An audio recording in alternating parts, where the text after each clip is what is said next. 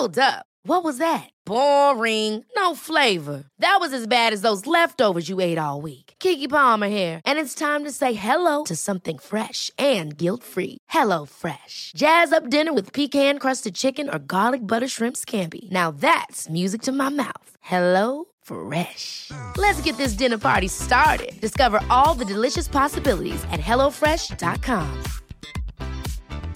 Hey, I'm Ryan Reynolds. Recently, I asked Mint Mobile's legal team if big wireless companies are allowed to raise prices due to inflation. They said yes. And then when I asked if raising prices technically violates those onerous two-year contracts, they said, "What the f*** are you talking about, you insane Hollywood ass f- So to recap, we're cutting the price of Mint Unlimited from $30 a month to just $15 a month. Give it a try at mintmobile.com/switch. $45 up front for 3 months plus taxes and fees. Promo rate for new customers for limited time. Unlimited more than 40 gigabytes per month. Slows full terms at mintmobile.com.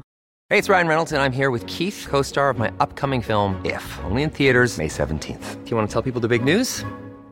All right, I'll do it. Sign up now and you'll get unlimited for $15 a month and 6 months of Paramount Plus Essential Plan on us. mintmobile.com/switch. Upfront payment of $45 equivalent to $15 per month. Unlimited over 40 gigabytes per month. Face lower speeds. Videos at 480p. Active Mint customers by 531.24 get 6 months of Paramount Plus Essential Plan. Auto renews after 6 months. Offer ends May 31st, 2024. Separate Paramount Plus registration required. Terms and conditions apply if rated PG.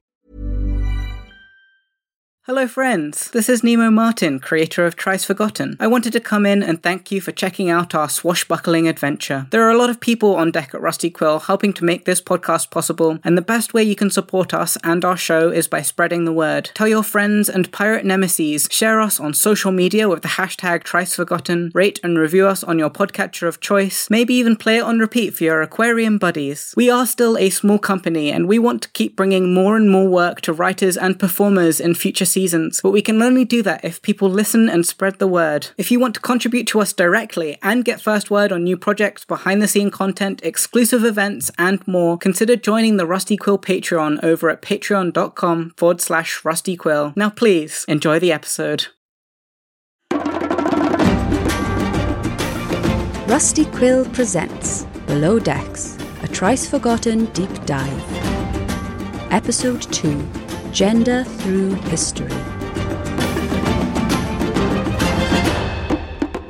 Hello and welcome to episode 2 of Below Deck, where we dive into some of the research, questions, stories, and general tangentially interesting things that went into making Thrice Forgotten. I'm Rafaela, my pronouns are she, they. I am the director of the series and also one of the writers. I'm thrilled today to be joined by our series creator Nemo Martin and by Hannah McGregor. First of all, I'm going to ask our guests to introduce themselves with their pronouns, and then we'll talk a little bit about gender. Nemo, would you like to introduce yourself again for our listeners? Sure. Hi, my name is Nemo. I use they, them pronouns, and I'm very excited to be here again. Talk about gender. Hannah, would you like to introduce yourself and explain who you are for the benefit of this conversation? Absolutely. My name is Hannah McGregor. My pronouns are she, her. I am a scholar, I guess. I'm a professor at Simon Fraser University in Vancouver, British Columbia, Canada. And I'm also a podcaster. I make a podcast called Witch Please, which is ostensibly about Harry Potter, but is actually sneakily about teaching people critical theory. We'd love to hear it. So as I teased just then in that intro, today we're going to talk about gender, which is quite a big deal in this show, in terms of how it's been represented in historical periods, how we're representing it and creating a piece of historical fiction, and not just through time but also through place, how gender and ideas of gender differ across different global groupings of people.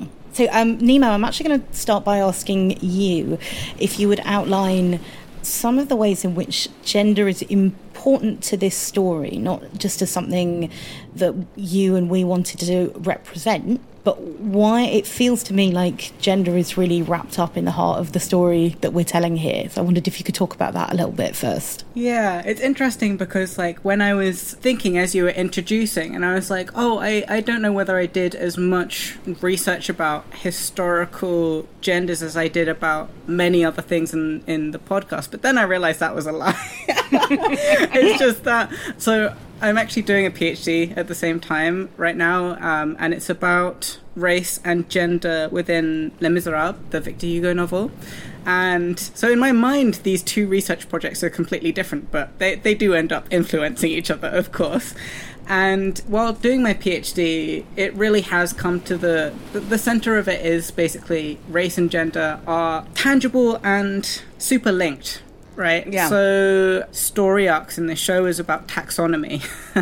And I mean, spoiler, not spoiler, it's how natural history links with the history of anthropology and the history of racial science, and then eugenics and genocide, slavery, the fact that we have racial brackets. It's also interweaved, it's so interlocking. You can't, for me, talk about race without talking about gender. You can't talk about gender without talking about race, because anything that we see as being a masculine or a feminine trait, quote unquote, are things created to make sure that white men and white women were seen as a different species from other races. And so, you know, this is ostensibly about natural history. It's about like fish science or snail science, but it really was all formed around this like central thing, which was the research topic of how we exist nowadays, how our society is fully based on these these white men codifying what they thought that race and gender should be for them. That's a beautiful answer. Hannah, doing lots of very vigorous nodding. I know this is an audio medium, and sometimes I think my role as host of these is just to translate to the listener the beautiful things that I can see on our nodding Skype so call. hard and literally biting my lip because I'm too excited to have this conversation. Hell yeah. Oh, don't break in. Oh, I love it so much. How does your, Hannah, how does your research and your areas of scholarship, without the question mark that you put on it earlier, sort of fit into this field, or kind of is this field? And go on, break in, respond to what Nima said. I'm really interested in the history of white femininity in particular, the sort of historical figure of the white woman and the sort of imaginative role that she has played historically, particularly because of the role that she occupies, that we occupy, I am a white woman, in sort of contemporary feminist conversations, and then unpacking the history behind that. And what you were saying, Nemo, is exactly true and so crucial to any conversations we're going to have today about feminism, about queer community, about gender, is that we have to understand that not only are race and gender indivisible as sort of two technologies of imperialism that were really being sort of developed through the late 18th, early 19th centuries, but that in many ways, race as a way of dividing and managing the world precedes gender. So that when we try to have conversations, say, about feminist organizing, which is very central to my own sort of thinking and activism, and we try to pretend that woman is this stable, universalizable, ahistorical category that can somehow, unite us across difference. Not only is that, a pretty ahistorical way of thinking about human identity, but it's actually a deeply depoliticizing way of thinking about human identity, because it hinges on white women's desire to pretend that we occupy sort of the neutral identity of women, as though our ability to stand in as the signifiers of womanhood isn't itself rooted in white supremacy and eugenics. There's me again, just nodding, being biting my tongue. I'm I want to reply so bad. One of the big things in my, if you don't know the story of Les Miserables, one of the main characters, Fantine, she is a white woman who falls into misery because of poverty. And it's really interesting, one of the big reasons why I started my PhD is because Victor Hugo says at one point, now that slavery has been abolished, slavery doesn't exist in the world except for white women. And throughout the novel, he compares both Fantine and Jean Valjean, the like male protagonist, with the language used for the enslavement of black people, but in the way that's like as a shorthand to take that history, centuries worth of oppression that is still going, and putting it onto his white characters, because his readers, he was pro-abolition, and I mean it was current affairs. It was current affairs for him, and he was taking those vivid emotions that white people were feeling about abolition and about enslavement, and putting them onto his white characters to give them like emotion. And now we have the musical on stage, we have BBC adaptation, we have all these adaptations which are based on this idea that these are two super subjugated people, and we have completely taken out the fact that for Hugo, his readers would have read blackness in that.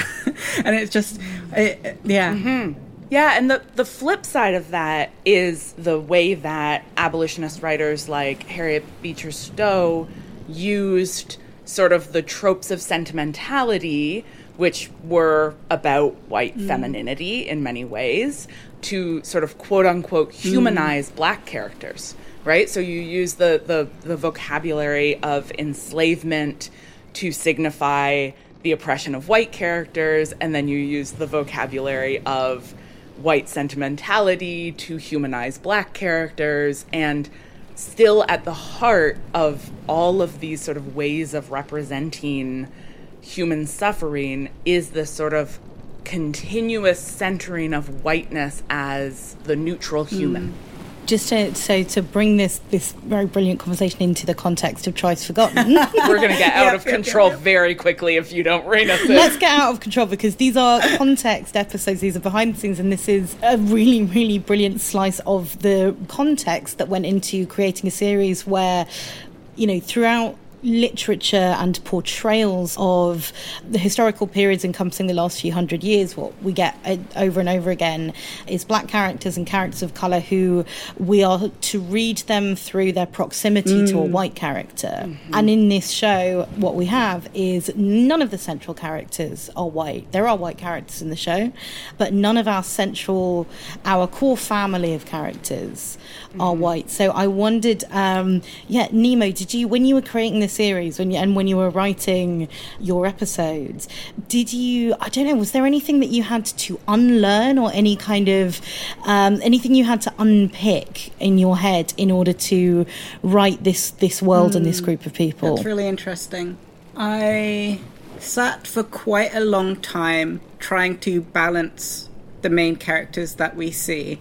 So right now, when this episode is coming out, we've seen Elizabeth, Baker, Siva, and Noor. And I knew from the beginning that I wanted to have trans and non-binary characters. Because I am a trans non-binary person, I want to see that happen. And what roles these characters took developed quite a lot as I kind of sat there and was thinking, well, which one's going to be the trans one? Or which one's going to be like the femme one? Or which one's going to have more masculine qualities and stuff like that? And you know, it's really... I mean, again, this came up with race, because I was like, well, if this character is going to be more outspoken, or if this character is going to be more timid, then what race and gender are they going to be projecting themselves as? And I really it was really hard, because at some point these characters also have to unlearn stuff that they don't exist in this podcast as being perfect. They do have to go on character journeys. And so making the balance of characters who grew up in a world where they did have to some extent, be educated in a certain way, survive in a certain way, versus from the very beginning I knew that there was not going to have transphobic slurs or anything like, you know, you can't be this gender or you can't be that gender. That's not really going to be the question. There's no question about whether these identities existed or exist, because that's not something that interests me. That can be something that other people study, and people have been studying for a really long time. So I guess what I was really unlearning was to answer the question, Yes, and I think it's a continual thing. And as the characters continue to develop, I was finding myself reminding myself that gender and race are really hard. and a lot of times I was making assumptions about the characters and then being like, no, I don't need to put that in, actually. I don't need to have that character be like this. So let's use that to talk about non-binary people in the past. Basically, that's the biggest headline I can think of for it. You know, we do not need to entertain the kind of the nonsense misconception of this idea that this is a 21st century fad, and no one used to be this. You know, we know this isn't true, and we touched on this a little bit in our first Below Deck episode, where we talked about our topic. We were talking about authenticity and accuracy, and we talked a little bit about the language behind. Okay, how do these characters in our sort of 19th century setting? How do these characters refer to themselves? Are they using the same language as us? If not, then what is the language that they're using? And it's probably not that far off from the language that we would use. So yeah, I wonder if Hannah, Nima, either of you wanted to talk about the experience of being non-binary, of living a queer non-binary life in this in the 18th, 19th century. Mm-hmm. I mean, it is, I think, without question for historians of gender that the gender binary is again, historically fairly recent construct. And that, again, if we link it to imperialism and to white supremacy and to eugenics, our contemporary notion of the gender binary is very much a technology of whiteness, and something that was sort of historically, again, sort of 19th century denied to a lot of non-white people, either imposed or denied, depending on how, you know, the violence of colonialism was operating on those populations. And you still see the way that plays out in the kind of gendered and racialized policing of, for example, the way that Black women who are good at sports are being accused of secretly, quote unquote, being men, which has its roots in this kind of masculinization of Blackness and a kind of treatment of Black people as being less gendered than white people, which was sort of part of the technology of slavery, or the way that Asian cultures are still really feminized, because the role of India, say, under, scare quotes there too, I've used so many scare quotes when I talk, under Britain, put India into a feminized position because of that kind of gender hierarchy at work. And so, you know, colonialism and imperialism was an imposition of many sort of forms of violence that included a deliberate erasure of the actual range of genders that existed and continue to exist in a lot of the cultures that were being colonized. The context that I know best is Indigenous nations in what we now call Canada, who now use the language of Two-Spirit to talk about non-binary genders. That's a fairly contemporary word, but it is rooted in like a very long history, and, you know, it's an English term for gender identities that obviously have their own languages in different nations, and different First Nations have different actual sort of terminology for different genders, as they would. Why would totally different nations with totally different languages and totally different histories have the same vocabulary and category of gender that we do in English? That wouldn't make any sense. But there's no denying that historically, pre-colonization, different places had different genders. It was kind of interesting because, like, one of the starting points for Thrice Forgotten, I mean, this much is obvious, is Moby Dick, right? And the kind of, like, nautical epic. Mostly out of my, I mean, amusement with them, but not particular love of them. I mean, yeah, in that love-hate relationship, I love that he goes on, like, a rant about whales and none of the facts are true. And in the same way goes on rants about people of colour and none of the facts are true.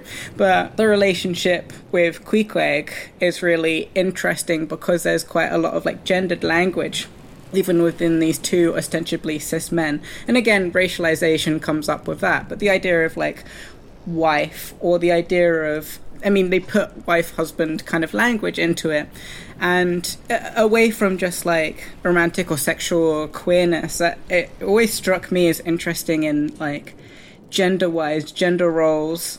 I mean, on a ship, there are already quite a lot of gender play things happening anyway, even within like white Western sphere. And someone that I was talking to the other day, Natcha Chirapawat, they're a researcher about stereotypes of East Asian people, especially in comedy. And they were saying that with stereotypes, one thing you learn a lot about is the people stereotyping the other people. And so you can look at stereotypes of East Asian people, East Asian men, you know, like a quote-unquote lack of masculinity in East Asian men, or a hyperfemininity in East Asian women. And what you can see is what a Western desire for masculinity looks like. And so, like, you know, there are quite a lot of conversations about non-binariness in other cultures, but, like, the other conversation we can be having is how we can reflect that view back on white people. Like, what are you as a white person, why have you created this stereotype? And it's because you are insecure about white male masculinity. You're insecure about white female femininity. You've created these stereotypes of other people because those are things that you are scared of. Those are things that you want to eradicate from the world.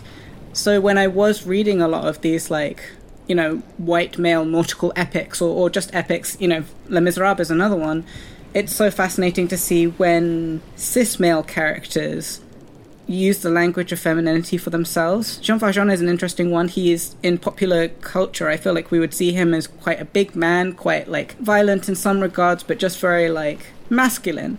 But in the novel, he's described as being a mother. He's described as being, like, very effeminate. He's described as being someone who, I mean, he's at home with a group of nuns. He takes, like, the name Madeleine from Mary Magdalene. Like, all of these very feminine tropes. And why don't we then say that Jean Valjean is non-binary? Not just, like, you know, typically, like, effeminate male people, but he's a very masculine person who use he, him pronouns. And I would say that's gender play. So yeah, I really like both of these things of like, it's a colonial thing, for sure, it's a colonial thing. But yeah, how can we turn that gaze back onto the white men of history? I do always think it's fascinating when the dominant person in the social hierarchy, who is more often than not the white cis man or white cis woman coming very shortly behind, kind of finds loopholes in gender, in the same way that, to draw a kind of an unfortunately sort of topical parallel, I've been reading a lot about very sort of conservative Christian women in the States who have had abortions but do not view their abortion as being the same as the type of abortions they're protesting against. There is that for me but not for thee thing about gender, where I do think it's something that everyone is trying to escape from all the time. But Jean Valjean cannot conceive of himself as non-binary because, or we can't, no, not himself, he's not a real person. He is in my heart. We cannot He's my friend. I love him and he lives beside me all times.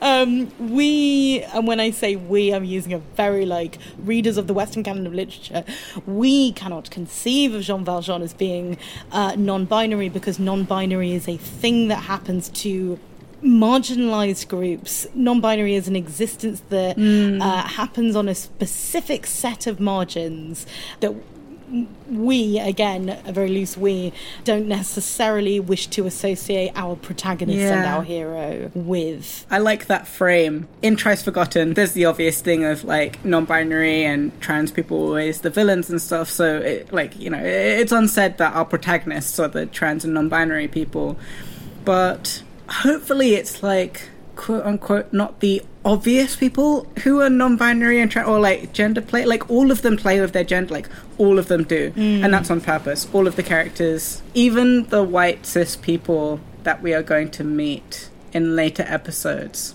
gender play is something that we considered in casting as well, which I find really interesting. And we can talk about that when those episodes come out, I guess. I know, there's a whole bunch of characters I want to talk about, and we can't talk about them yet. But we do. I mean, this is old school Judith Butler, but we are all playing with our genders all the time. Like, we are all engaged in gender performance, in gender play, in gender performativity, which is not the same as gender performance, but is, intersects with it. Like, as RuPaul said, you're born naked and the rest is drag. Like, we're all playing this gender game, and you can play it. You can do a real method acting approach to it, or you can do a real camp approach to it. But we're all playing. And it is interesting. Like, I hadn't really thought about it before, but I think it is on purpose that Noor is our first, main character. Obviously, Elizabeth is actually the first trans, non-binary, agender character that we meet, but Noor is more established. And obviously, everyone's free to imagine what Noor dresses like or looks like or clothing that they wear.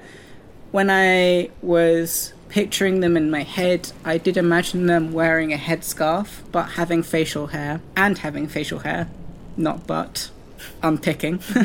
Unpicking. And wearing quite loose, feminine clothes, but feminine in how we see them as a Western people.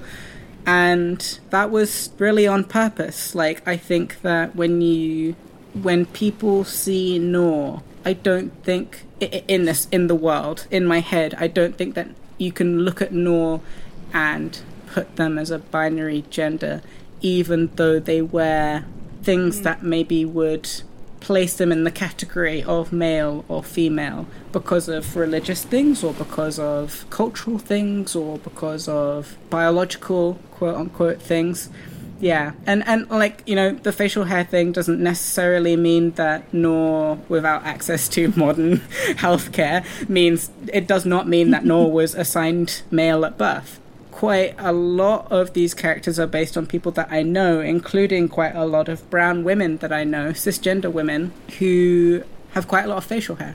Again, because of racial gender stereotypes that we have, that we're like, oh, facial hair, that must mean that person was either assigned this gender at birth or that they are taking hormones, but intersex people exist, and just the amount of facial hair that you can grow as a person changes.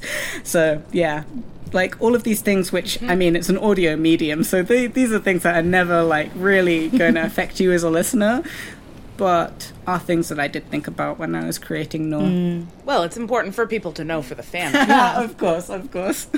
And we do know, because I think one of the episodes where we meet Noor for the first time, which is episode 2, is an episode that I wrote. So treading the line between, again, I don't want to take away too much imaginative power from the listener, but what are the things that's really important for us to know about Noor? And I settled on 2 things. One is they are hench as hell. They are tall and strong, stronger than anyone else on the ship. They are canonically the strongest person on the ship. A real Jean Valjean type. Oh no! Oh, whoops! This is what you've done, Nemo. This is what you've created. And the other thing is that they are wearing this beautiful, intricate jewelry, and both of those things you may read as being suggestive of a particular gender, but when you actually dig down into them, neither of them have an inherent connection to masculine or feminine. Being hench and wearing beautiful jewelry are not the exclusive preserve of one gender or another, especially when you detach from a Western context. Yeah. I mean, the other sort of piece of this that we haven't put into play yet is class. Yeah, for sure. Because, gender and class are also deeply interwoven. And I recently wrote an article about the history of the color pink, because I'm very cool. Hell yeah. And that's an example, right? That pink as a color that people wear sort of comes into existence in the 18th century, sort of primarily via colonialism, because they, European nations start to extract new things from colonies that allow them to create new clothing dye colors. And pink is a sign of wealth that has absolutely no gendered affiliation. You wear pink to show off that you can afford clothes that have been dyed pink. So, jewelry has a similar role. Like, jewelry often indicates wealth or social status or belonging to a particular family or caste, and has very little to do with gender as we think about adornment being legible. For sure. The class thing is very important with Noor as well. Like, Noor comes from a fishing background, and they are not someone who comes from a family who can afford a lot of jewelry. They're not from a family that can afford a lot of ostentatious clothing. And the fact that they do have these things is important and is part of their gender presentation for a reason. And yeah, the people who can afford to have gender, like in the show, that is that's a good way to frame it, I guess. Oh, I want to talk about a character who hasn't appeared yet so badly. We'll revisit. We'll just have to keep doing the same episode week by week until we've met all the characters. It's just like a deconstruction of, well, this week's gender is... I keep thinking about, there's a few scholars who's really, really have shaped my understanding of this historical period and how it relates to race and class and gender. Simone Browne is a huge one. She has a wonderful book called Dark Matters, which is about the history of the surveillance of Black people, which is if you're trying to stop relying on Foucault to understand how power works in modernity, strongly recommend Simone Browne as somebody who's like, hey, you know how Foucault's talking about the Panopticon and Jeremy Bentham? Well, Jeremy Bentham based the Panopticon on slave ships. So let's talk about who actually might understand modernity and surveillance technologies. But Kyla Scholler also has this wonderful book called The Biopolitics of Feeling. Yeah. That is about the role that... Have you read it? I read it for this, actually. Really? Oh, yeah. Well, that explains why I felt it in the DNA of this series, because it's about sentimentality and this concept that she refers to as impressibility, which is our individual and collective capacity to be impacted by forces external to us, sometimes also referred to as our malleability. And she talks about how sort of whiteness was constructed via this heightened impressibility, that white people are understood as being much more malleable, according to sort of 19th century race science, than people of color, with the exception of childhood. So there's this idea that during childhood, people of color had a heightened impressibility, which was how white people justified the stealing of children during childhood, such as the history of residential schools. And that sort of within this, whiteness equals impressibility and malleability, which then equals whiteness equals civilizability, because civilization is about the ability to sort of transform. We then have this problem of, impressibility is good, but also, what if too much? What if impressibility but too much? Yeah. And then the answer to that is women. But we'll make white women responsible for the feelings, and then white men can just do the civilizing. And then we have all of these technologies that emerge out of that, like sentimentality, like diet culture.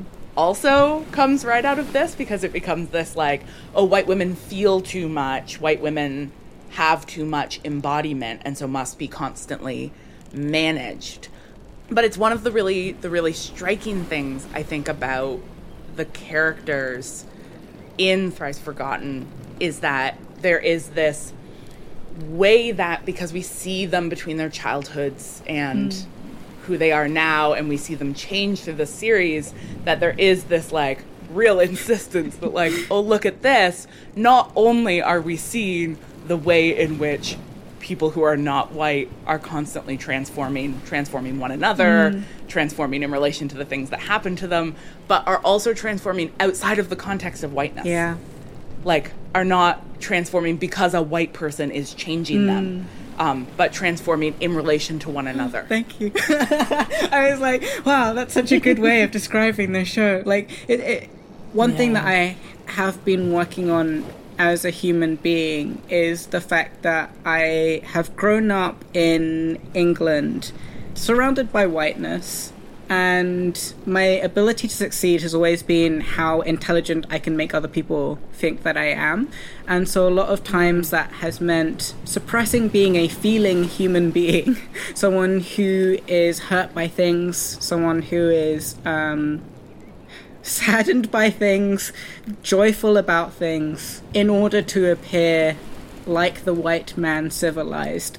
And so creating this podcast, like, something that has been really freeing is the idea that, like, these characters are intelligent, but also they have feelings, and those are complex feelings. And those complex feelings means that sometimes we talked about them being messy last week, that they're allowed to have both of these things. They can be incredibly clever people, but they have emotions. They feel joy. Like, one thing that, like, we rarely ever get to see is characters having joy and being sad by the world, or being allowed to be angry. Like, one thing that I've never been allowed to be is angry, because if you're angry, then you're not taken seriously, and you should calm down and have a rational explanation. And that is something that I have to work on in my real life. My day-to-day interactions with people is like, I'm allowed to be angry at the same time as being clever. Like, yeah, I'm glad that you brought up this, because they are so ingrained within me as a writer, but also within the show. Something that, to sort of, I guess, to piggyback on that slightly, so my, so at the top, my pronouns are she, they, which I changed within the last year, and obviously, like anyone who has changed their pronouns, had obviously actually been thinking about this for years prior, and going, my relationship with womanhood feels so unstable, and part of that is because I'm a fat person, and part of that is because it's already, and fatness and queerness are so intrinsically just related to each other, and part of that is I already am identified as queer in other ways. And it kept coming down to this very circular question of going, do I not feel like a woman because I'm not a woman, or do I not want to be a woman because I don't feel like I can adequately perform womanhood, and because I don't like what the sort of white Western definition of womanhood is? And I kept sort of chasing my own tail on that for a really long time, until my partner, who is a cis man, went, I mean, does it matter? And he was like, are they not kind of ultimately the same thing?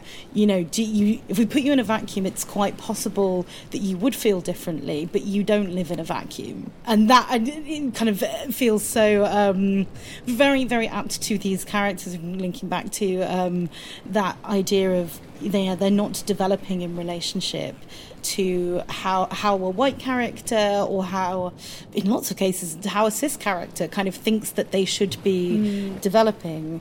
And I think that is something really beautiful in what you've created, Nemo, is essentially this simultaneous sense that these are queer characters living queer lives that are also sensible of the ways in which other people are going to stereotype them, categorize them, taxonomize them. As you were saying that, which, like, couldn't agree more, have conversations about the instability of gender for fat queer people a lot, because I identify primarily as a fat femme, because femness feels much more comfortable to me than womanness, which I also am like, well, what does that mean? And also, the way that these TERFs are talking about being a woman, I'm like, well, I definitely don't feel. Yeah, I don't want to be a member of that club, whatever. If that is the way that being a woman feels, then I don't know. But what your differentiation there between, you know, am I quote unquote like really non-binary, or really a woman, or really, makes me think about the history of the medicalization of gender and sexuality, which is the sort of again, a like 19th century shift to being like, let's identify homosexuality as like something that can actually be like medically or scientifically located within the body somewhere. And that has been like kind of a tactic that queer folks have used in order to gain rights. Yeah. This argument, right, of like, you're just born gay, you're just born this way, and there's nothing you could do about it. So, and that, like, we can see how that's been tactically used. Like, well, you can't make gay people not gay. So I guess you just have to put up with us.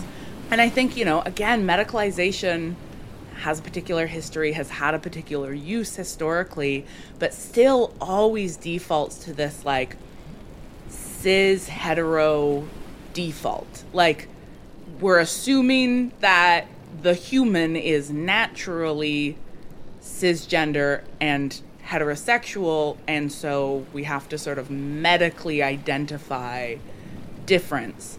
And if we just refuse that premise, then the whole idea of like, oh, well, am I really? Like, am I really? Or do I just kind of feel that way because of the circumstances of my life? Yeah. Like, what does really mean in that context? And it does have under its surface this kind of medicalization, right? Like, if somebody could do a test on me, if I could have blood work done, what would it say my gender was? And it's like, well, that's nothing. Like, there is no real gender. I've had quite a few friends during lockdown come out, use other pronouns, and quite a lot of these conversations start with like, oh, I don't want to be taking up space. And it's like, there's no space to take up. Anyone could be non-binary. If someone like was born male, likes wearing male clothing, likes having short hair and presenting as masc, but wants to consider themselves non-binary, then you can fully do that. Like, yeah, this idea that non-binary has to be like, oh, well, they're a bit ambiguous and they're like femme but light, or like anything like that. It's just so... Diet femme. Yes, exactly. It's so wild. And every time I'm like, if you want to be non-binary, you can. And if you decide that you don't like it, then you can do that also. Continue questioning forever. It doesn't matter. It doesn't matter. Yeah. So we will have to wrap up soon, which is gutting because I'm so enjoying this conversation. To use that and kind of to bring it back to telling stories about non-binary people and telling stories about gender more broadly. I don't know if I agree with the thing that I'm saying, but is it therefore more freeing in a way to set this in the past where these characters who are non-binary, they don't have an online community, they don't have discourse, they don't have a kind of a set of language, to go back to our previous episode, being offered to them. They are simply finding their way to the gender expression and the gender identity. I say simply, not simply at all, but they are finding their way in a world in which many different contexts apply to the contexts that we experience gender in. When we create fictional worlds and when we tell fictional stories, Nemo, is it more freeing to set it in the past? Is there more to say setting it in the past? Hannah, I would be so interested to hear about some of your readings of gender in that. Well, I don't know because we don't have another 3 hours, but yeah, both of you, tell me about telling these stories in fiction. Yeah, I mean, what I will say is that there is always a imaginative freedom in fiction. That's the joy of fiction, is that we can use it as a space to work things through and think about context in different ways. And that for that reason, the fiction that is the most exciting to me, and I think to a lot of queer folks, is the fiction that uses its imaginative possibilities to imagine otherwise, whether that's looking at the past in a different way than we have been fed narratives of the past, or using fantasy or speculative fiction as an opportunity to interrogate our assumptions about how gender and race and power and identity operate. It's why I find things like Game of Thrones so profoundly boring. Because why would you just project such a stable notion of like gendered violence into the past. Like, you've got dragons and you couldn't think about gender in a different way. Okay. Yeah. All right. The failure of imagination. And in that sense, Harry Potter is also a failure of imagination on many, many levels. What's exciting for me about the world that's emerged around Harry Potter is what the fans have done, who have taken up a series that is, I would say, remarkable for its lack of context, because the world building in that series is so poorly done. But that has become a sort of way in for fans, is that you can be like, well, none of these questions are answered, so I can just go ahead and answer them myself. But that's one of the things that strikes me about Thrice Forgotten, is that it's not people, finding their way through gender without context. It's without our context, but it's like they're good characters because they come out of contexts that they are navigating and that are informing things like their understanding of their gender. I think that I had an easy time of it in a certain way, because obviously there was all this research that went into the show, but at a certain point, like, these characters don't have Wikipedia and they don't have Twitter and they don't have Tumblr, and like you say, Raph, they're not like immersed in identity politics and discourse, and they don't have to like one up each other on like knowledge about each other. In order to know more about the world, they have to ask each other questions or take what the other person says at face value. And so when Siva and Noor are talking, Siva just has to accept that what Noor is saying is the truth, and what the truth for Noor is the truth. We've talked about like authenticity and stuff like that, but like what Noor is saying is, I am this, these are the people that I come from. And Siva has no way to fact check that, or to be like, well, actually, I've read that non-binary people don't exist in the protectorate of Aden. Like, and we're going to meet some characters in the future who just come out and be like, oh, this is my gender, and like, we're moving past that, because, there's no asexuality wikia or agender wikia that like you can go and read. And for some, I am very, very glad that we have these resources now, like the internet. Like, I wouldn't know that I was non-binary without pages and pages of research that other people have done it before me. But for a story setting, like, it's so much easier than when a character can just be like, this is my identity, and the other characters are like, can't debate you on that. There's the characters who get to be the authority on themselves, which feels great. Fantastic. We're going to bring things to a close there. But before we go, Hannah, where can we find more of you? Oh, well, you can find me on Twitter and Instagram at HKP McGregor. Very, very formal, very serious, and HannahMcGregor.com. And I also have a book coming out in September 2022. I have a book coming out called A Sentimental Education, which is about queerness and fatness and whiteness and colonialism and sentimentality and podcasting. So I feel like related to some of our conversations tangentially, a little maybe. And Nemo, where can we get more of you? I am on Twitter at Zeus_Japonicus, or you can just type my name, Nemo Martin, into Twitter. I also have a podcast about Les Miserables. If you want more thoughts about Jean Valjean being non-binary, you should go listen to that. It's called Bread and Barricades, a Les Mis podcast, or it's on Twitter at Les Mis Podcast, LESMIS podcast. So, yeah. Raph, where can people find you? What do you have to plug? Thank you so much for asking, Nemo. I am on Twitter at Rafaela Marcus, RAFAELLA MARCUS. It's very silly and unprofessional Twitter. Don't hold it against me. And I do not have a book or a podcast to plug, but I have written my first play, which is called Sap. It's the most beautiful poster I've ever seen for a play. So even if you just go to look at the poster, you should go and do that. Yeah, just go and look at my header on my Twitter page, because it is an extraordinarily beautiful poster. I'm sure the play is great as well. Yeah, the play's fine. And that play is also about queerness, and it's a sort of a thriller, and it's based on Greek mythology. So if you... this, I think, will be the past, but it will have had its debut on at the Edinburgh Fringe at Summerhall, and maybe will be around and about again in the future, possibly. Yeah. thank you so much, both of you, again. And thank you, listener. We will see you next time below deck. Woo! Goodbye. Thrice Forgotten is a podcast distributed by Rusty Quill and licensed under a Creative Commons Attribution Non-Commercial Share-alike 4.0 International License. The series is created by Nemo Martin and directed by Rafaela Marcus. Today's episode featured Rafaela Marcus, Nemo Martin, and Hannah McGregor, and was edited by James Austin, Lowry Ann Davis, and Catherine Ranella. Thrice Forgotten is produced by Ian Greers and Lowry-Ann Davis, and production manager Natasha Johnston, with executive producers Alexander J. Newell and April Sumner. To subscribe, view associated materials, or join our Patreon, visit rustyquill.com. Rate and review us online, tweet us at The Rusty Quill, visit us on Facebook, or email us at mail@rustyquill.com. Thanks for listening.